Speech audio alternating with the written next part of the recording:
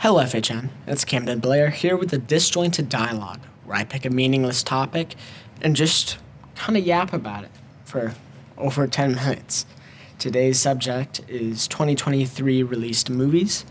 Of my extensive list I wanted to watch, I watched a total of 27 of them, some better, some worse. So I'm going to go through them and give my overall thoughts. There are some real stinkers in here, I'll be honest. There's also quite a few thoroughly enjoyable movies. Starting off, from worst to best, my 27th movie and worst movie of the year, by far, is The Flash. I hate everything about this movie. It's got Ezra Miller, bad person in general. It's got The Flash, which is done to death. I love the CW show, but God, is it such a boring character. And then it's also just, at the end of the day, a very, very generic superhero movie. It's got the same CGI, big climax fight. There's no real plot to it. And by the end, I didn't feel like anything had changed, There's no stakes to it. It's just, I think about it all the time because it is like the quintessential horrible movie. And it's everything that's wrong with DC and Marvel. Number 26, and there's going to be a trend of these movies being rated poorly, is Ant-Man and the Wasp, Quantumania. It was definitely underwhelming. I think Jonathan Majors did an all-right job, but no one's performance, I walked out and said that is a good performance. They have Paul Rudd playing possibly the most obnoxious superhero ever. CGI monstrosity. It's like one of the ugliest movies I've ever seen. It feels like they just threw random colors in. And I'm trying not to be like a super pretentious person over here. But it's just the same thing over and over again. Like there's not really any change that happens to it. At number 25, we have Wish, which is the animated Disney movie that got accused of being AI generated. And I wouldn't be surprised if it was. The art style is unimaginative and bland. And the actual story behind it is like, it's a Disney story, which isn't inherently bad, but when you see the same thing over and over again, it gets really stale. It's at number 25 because I will give it credit. It's pretty fast moving, but when you do leave the movie, it leaves your mind almost immediately. I can't remember a single scene from it other than that horrible "I'll let you live here for free" like song from the villain, which is not very imposing, and you kind of want that if you're a villain in a movie. At number 24, and honestly, I don't know if this is deserving of so low of a score, but here's where I put it from personal enjoyment, is the Five Nights at Freddy's movie. I can understand the appeal for it if you're a diehard fan, and I'd be lying if I said I hadn't looked up a video or two regarding the lore on TikTok. But, at the end of the day, it is just a very bland mascot horror movie. There's no real, jumps at you scenes. There's a scene where the animatronics are building, a tent, pillow fort or something like that with tables and stuff. And I almost walked out then and there. It is a fun movie, but by no means is it a well-put-together movie. All the actors and actresses did do a pretty good job, considering it's a movie about murderous animatronics. And I'd be lying if I said I wasn't looking forward to a sequel. Number 23, I have Beau is Afraid, which was very difficult. One, it is a long movie. I'm pretty sure it's nearly 3 hours long. And it was sad because I had seen Midsommar and I had seen Hereditary, and I really loved both of those movies. Midsommar I watched with my mom, which was a horrible choice, and she really loved it. And Hereditary might be one of my top 5 favorite horror movies. So I came in expecting this masterpiece of a horror movie, given what Ari Aster had done previously. And it was just dull. It was boring, and it felt like there was scenes he put in just so the movie was less boring, but they didn't really contribute to the story at all. Joaquin Phoenix did a really good job, and Ari Aster does make it a very cerebral, interesting-looking movie, but it's also just such a hard watch to get through. Number 22 is kind of similar, and if I had to re-rank this and re-watch all these movies, I'd probably put it higher. But I had Poor Things, which also really sucks, because I'm a big Yorgos Lanthimos fan, I'm a big Emma Stone fan, I'm a big Mark Ruffalo fan, big Willem Dafoe fan. I loved all of these parts, and the movie just kind of fell off for me. I watched this with my dad, which was an even worse idea than Midsommar. But one, it's a long movie, and I have no problem with long movies, but when the pacing is as lackluster and finicky as it is, it's really hard for me to get into a movie. And then there's also, I'll list the stuff it did really well. It was shockingly beautiful in terms of cinematography and score. It was a marvelously done movie. I loved the first 20 minutes and the last, I want to say, hour, 45 minutes to an hour of it. That was actually really stellar. And I think once Emma Stone's character, Bella Baxter, comes into her own and becomes fully conscious, it's great. But there's so much of the movie that felt like it was childish humor. And there's also a really hard pill to swallow where the main character is physically an adult but mentally a child.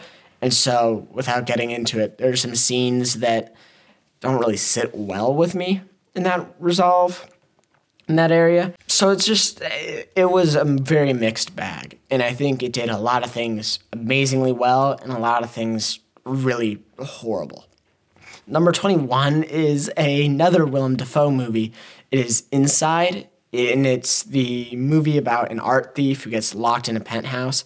Not to be mistaken with Inside, the Bo Burnham special. I don't have much to say about it. It was interesting, but it was also very slow, and I think it didn't have much impact to it. It felt like it happened, and that was that.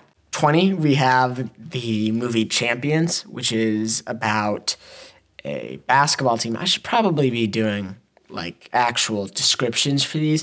I think some of these you don't need a description for, and some of them are just too complex, like Poor Things or Beau is Afraid. So Champions is about a fired NBA coach who gets sent to coach a group of mentally disabled basketball players. And I don't know if it was endearing or if it was made to kind of to exploit the idea of guys were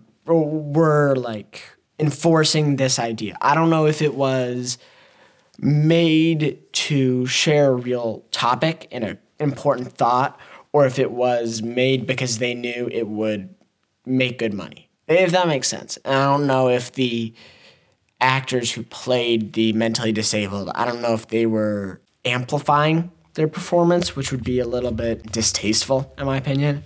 But it was fun. It was a good time. I think it had good pacing, all that. Another one of those movies where you would put it on for your family and just kind of forget about it. It's a good family movie. Number 19 is a movie I really, really wanted to love. It's The Creator. I don't even remember the full story, if I'm going to be honest, but it's a sci-fi action movie regarding artificial intelligence, and it's got some amazing special effects and some really cool fight scenes, but it has one of the most boring and stale stories I've seen. I couldn't remember a single character's name if you held a gun to my head. It did have a Radiohead song in it, which was really nice. Appreciated that. 18 is about as different of a movie as you could make. It is Cocaine Bear, which I don't think I have to explain, and hopefully I don't have to censor the word cocaine, because that would be unfortunate. But it is just a fun time. There are some really funny scenes. There's also some scenes that fall flat on their face. And what comes to mind is there's a scene where the bear is chasing an ambulance. There's a scene where a bear chases a man up a tree. And so there's some really, really good moments. And then there's some also a little questionable jokes and stuff that don't really land. I watched this with, I don't even know who But it was a fun time in the theaters, and everyone was laughing. Probably one of the safest movies, all things considered, which is strange considering it's a story about a bear who gets high on cocaine. Number 17, I have Knock at the Cabin, which is an M. Night Shyamalan movie where a family is held hostage by these four. I don't know how you'd call it. They say they've been spoken to. They've got this divine message, and that if the family doesn't kill one of them, kill another family member, then the world will end. And as the movie goes on, you see like these big floods and plagues start to break out. I watched this on a plane to Europe, so maybe I was a little delirious at the time. But all in all, I think it was a good movie. It's got some of the classic M. Night Shyamalan problems where it's like really plain, really boring how it phrases its ending, if that makes sense. It's a good ending, but then it kind of like hands it to you in a way that really pisses me off. But overall, really good movie. It's got some really solid acting performances, especially from the child actress that plays like the daughter of the couple. Does a phenomenal job. Like, I don't know if there's a child actor or actress like Oscar, but if there was, I'd definitely nominate her. Just a solid movie. Now we reach the threshold of it stops being the mixed grab bags and starts becoming like generally good movies, depending on what your taste in movies is. At number 16 is actually the most recent movie I've watched. I watched it earlier today. It is David Fincher's The Killer, which is about a hitman who has a botched job and then hunts down the people who left his wife critically injured. I got a weird relationship with Fincher in general because I loved Seven and Fight Club, but I also think some of his movies are a little too self-indulgent, and this is definitely the worst case of that I've seen so far. It's, from a technical level, brilliant, really well done cinematography and attention to detail, but God, is it slow-moving, and it's got some really anticlimactic plot points that I don't really want to spoil for you. If you like David Fincher and you like well-put-together movies, I think you'll have a fun time with it. If you're looking for an action movie or a assassin thriller movie, it's not the one for you. It feels sanitized. It feels like they put a alcohol wipe on it and they just rub down any tone of grime, any like grittiness to it. It just feels like a well put together package, not necessarily an enjoyable one, but a well put together movie in general. At number 15, I've got Anatomy of a Fall, which is a foreign film, so I imagine there's a lot of people who would watch it or would have heard of it that haven't. It is misinterpreted, I think. The trailer makes it seem like a murder mystery whodunit. It's about a family, mother, father, and blind son. And the father is killed. We don't know how. And then the following court problems ensue where the wife is being charged with murder and the son has a moral dilemma of whether he speaks up. And they made it sound a lot like this murder mystery whodunit. And in reality, it's more so like a marriage story, family drama, which was not what I had come to see. And I think if you look at it in that light, it's really well done. But there's definitely a lot of people, me included, who left a little sad thinking they were going to see more tension from it, if that makes sense. Number 14, I have Scream 6. It's the one where they're in New York. And this was just a really, really well done movie. It is by no means my favorite horror movie of the year, but I think compared to Scream 5 and Scream 4, it's a significant step up in plot, in scares, in set design especially, because it's really beautiful in like their setting.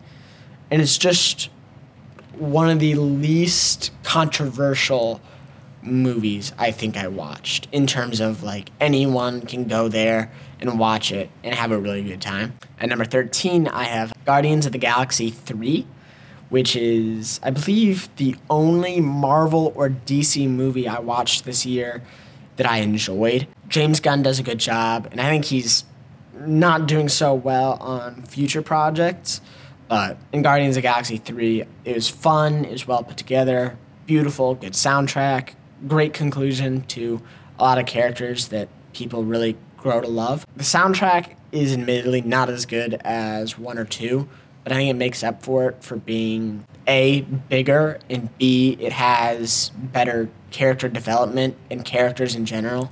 High Evolutionary is one amazing villain that there's some scenes that are very memorable, and if you haven't seen it, I don't know what you're doing with your life, I'm gonna be honest, because it's everywhere. At number 12, I have Talk to Me, which is the second most disturbing horror movie I had seen. I don't know how I'd explain it. It's about a possessing hand that lets you talk to the dead, and things go awry with it, I guess. I don't want to spoil much about it. And it was, in terms of like how well something's put together, it was not put together necessarily, but how a movie collides with its own rules and stipulations. It all kind of formed together seamlessly and set itself up for an amazing sequel or even like series. It's got some really visceral scenes that I can't describe, and one amazing soundtrack as well. At number 11, I have a movie that our own FHN English teacher, Mrs. Cease, recommended to me called Bottoms. And I don't know if I can explain the plot in a way. Two lesbian girls start a fight club in the hopes of romantic relationships. I think that's the best way I can put it without making it a little profane. A really fun movie. I watched this with my mom and my dad, and they both enjoyed it. My mom was cackling the whole time. It takes the reality of it into its own hands for sure. It's got like a surrealist quality to it, and it's just it's one of those movies that doesn't concern itself a whole lot with a plot, but instead focuses on characters and what jokes can be made, and it does a really good job at that. At number 10, I have the most disturbing horror movie I've seen. It is the Spanish film When Evil Lurks, and it's another one of those movies where if I talk about what it is, it ruins the appeal. But it is unrelenting horror. It is scary and visceral and gory, and at every single turn, it feels like it adds to the world building. It's one of the first movies I've seen where possession and evil is accepted in the world and as a normal thing instead of being sort of this like taboo, like no one's heard of it. At number 9, I've got Killers of the Flower Moon. And I would have loved to really like this movie, but I don't know. It is one of the best acted movies, and it's one of the best directed movies. But when it's 3.5 hours long, it just like there's not much you can do to make itself not boring. I watched this in the front row of a movie theater, which was a horrible idea, and I'm never doing that again, especially with a movie as long as this. And I think it's a very important movie in terms of history and how the Native Americans were exploited by white people. It is by far one of Scorsese's best thoughts to a movie, and it's one of the most powerful, I'd say, but it's also just long. And I'd be lying if I said it wasn't hard to get through at times. But Leonardo DiCaprio does great. I think the whole cast as a whole does amazing. And there are some really solid, not action scenes, but scenes of tension. At number 8, I've got Thanksgiving, which might be my most surprising movie I've seen this year. It is a horror movie about a man dressed as John Carver who enacts his revenge after a Black Friday deal goes horribly wrong the year before. Fun, just fun. There are some scary parts, albeit, but the deaths are all funny and shocking, which is a great combination for a horror movie. And it was really surprisingly well put together in terms of it looked good, it sounded good, the script worked well and could stand on its own. And then, of course, above all, it was a Thanksgiving themed slasher movie, which, the jokes write themselves at that point. At number 7, I have the new Hunger Games movie, Ballad of Songbirds and Snakes, and it was really nice to see. I am a really big Hunger Games fan. I've read Hunger Games, Catching Fire, and The Mockingjay, or Mockingbird. I forget what it's called. And it is probably my favorite book series of all time, either that or Ender's Game. And it meant a lot being able to see a movie that could stand on its own, not just as a Hunger Games movie, but as a movie in general. Peter Dinklage, above all, does a really, really phenomenal job, and your perception of the character changes as it goes on. It's a long movie as well, but I think it deserved all that runtime, and if anything, should have been longer. It was a really, really beautiful movie. It felt almost like a Shakespeare play. And there are some really, really memorable scenes. Above all, towards the end, there's some truly phenomenal sort of building blocks it sets for the Hunger Games books and movies. Probably, if I had to guess, it does a large scope better than any other movie I've seen this year. At number 6, I have the Barbie movie. And honestly, if it was, how would I phrase this?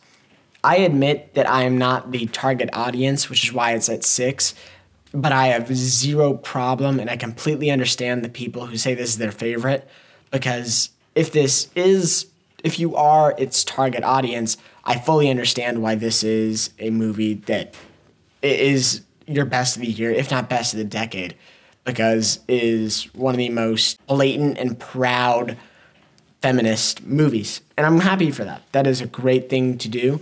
And just because it's not my cup of tea doesn't mean I can't. Just because it's not my cup of tea doesn't mean I can't admit that it is one hell of a movie. It is funny. It is charismatic. It has a great soundtrack. It's very impactful and empowering. And everyone does an amazing job. From Greta Gerwig to Margot Robbie to Ryan Gosling. They all do a truly phenomenal job. And I don't think a single moment of the movie was boring or bland, other than maybe the car chase scene. But that's more than made up for all of its really, really stunning scenes, whether it be when Barbie was talking to the old lady in the office or the I'm Just Ken music scene. There's so many movie of the year worthy scenes in it. And I love the movie from start to end. At number 5, I have Spider-Man Across the Spiderverse, which I don't think counts as a Marvel movie, even though it's in that universe, because it's Sony made. And it was just beautiful from start to finish. Really well done animation-wise. And I really hope that other movies kind of interpret this movie's success as we can do more visually and make it less so of trying to be realistic and fit the mold, but more so as a creative, what do artists want to create and how can we support that? On rewatch, I don't think it's as good because a lot of it is very clearly made for catching people up on what the multiverse is, and a lot of it is set up for Beyond the Spider-Verse. But beyond all that, I think it is one of, if not the best, Spider-Man movie of all time. I'm not going to say the best because I have a really sweet spot for The Amazing Spider-Man and No Way Home, two of my favorite movies in general, I think. Number 4, I have Godzilla -1, which if you come in expecting to see a big Godzilla monster movie, I don't think you'll be disappointed per se, but I think it's a bad interpretation of what the movie's about. It is a pretty shocking, a depiction of the consequences of war and the results it has on the community, specifically in Japan. It was I didn't expect to care as much about the characters as I did because it's a Godzilla movie, and why would you? But it had one of the best family stories I think I've seen this year, and it being Godzilla, a Godzilla movie, was just cherry on top. I thought that every Godzilla scene was near perfect, and the movie in general, I think, is smarter than any Godzilla movie I've seen before. And that's saying something, because I've seen quite a few Godzilla movies, and I'm a big fan of most of them. We're in the top 3. So at number 3, I have Oppenheimer. And these are going to get a little mainstream and obvious, and I apologize for that. But these are just, in terms of enjoyment, what I like the most. So 3 is Oppenheimer. I watched it same day as Barbie, I believe. And it was another long movie, albeit, but it held my attention the entire way through. And I despise history movies with a passion. I think they're incredibly uninventive, and typically lack any sort of creativity, cinematography-wise or storytelling-wise. Typically, they just fall flat on their face. But Oppenheimer had a great job at making it gripping and tense and unique and creative. And I'm not a big Christopher Nolan fan. I like some of his movies, but I don't think his style of directing is necessarily the best in terms of characters. But he does a truly phenomenal job with a script, and he does a great job with the way you pace a story, so that at no point was there a dull moment. I think I might have fallen asleep during the movie, but that was because I was tired from God knows what. I don't really remember. And in hindsight, I don't know how I did that, because it was truly a one-of-a-kind movie. Next, I don't know if it's generic or not, but it's definitely not a very creative take. I have John Wick 4. I'm a big John Wick fan, and I thought John Wick 3 was near perfect action, and John Wick 4 proved me wrong, because this is what perfect action is. From the first scene, you know it's going to be something different, and throughout the whole movie, it is consistently phenomenal in terms of setting, in terms of color, in terms of characters, and then above all, the action of it. I think it's one of the best put together action movies I've ever seen. And other than 1 or 2 movies, specifically Denis Villeneuve movies, I think it might be my favorite action movie of all time. And I really hope they don't make a John Wick 5 or 6, as much as I love the series, because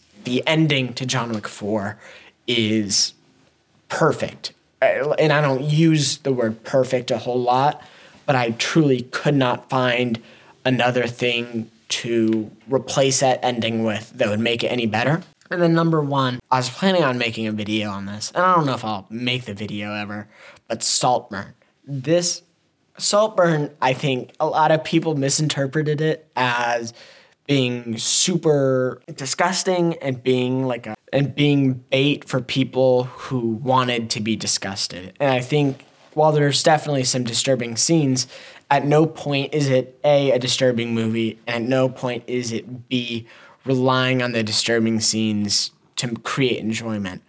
I loved every single character. Barry Keoghan did a phenomenal job. I loved him since Killing of a Sacred Deer, and it's really interesting to see an actor come into his own, which he does in this. Emerald Fennell crafts an amazing set of characters that I could talk about for hours, as well as a amazing premise, an amazing soundtrack, and above all, an amazing ending.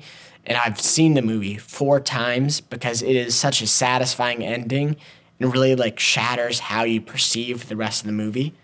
It was, out of all the 27 movies I've seen, is the one I've probably thought of for the longest, other than maybe Barbie because of its significance and culture. Just an amazing movie. And I've got Murder on the Dance Floor stuck in my head, and I loved all of the songs they used. The score was phenomenal. The cinematography was crisp, and it had really interesting symbolism with the Minotaur and with Icarus and with water and what that means to be submerged and all that.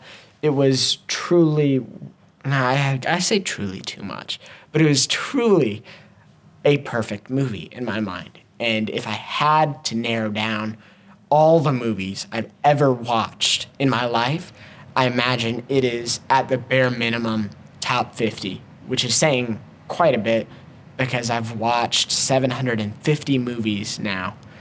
And I can't think of a whole lot of films that have surpassed Saltburn in terms of enjoyment. These were the movies I've watched in 2023 ranked. I hope you enjoyed. Go out, love others, love yourself. Life is good, and I'll see you next episode.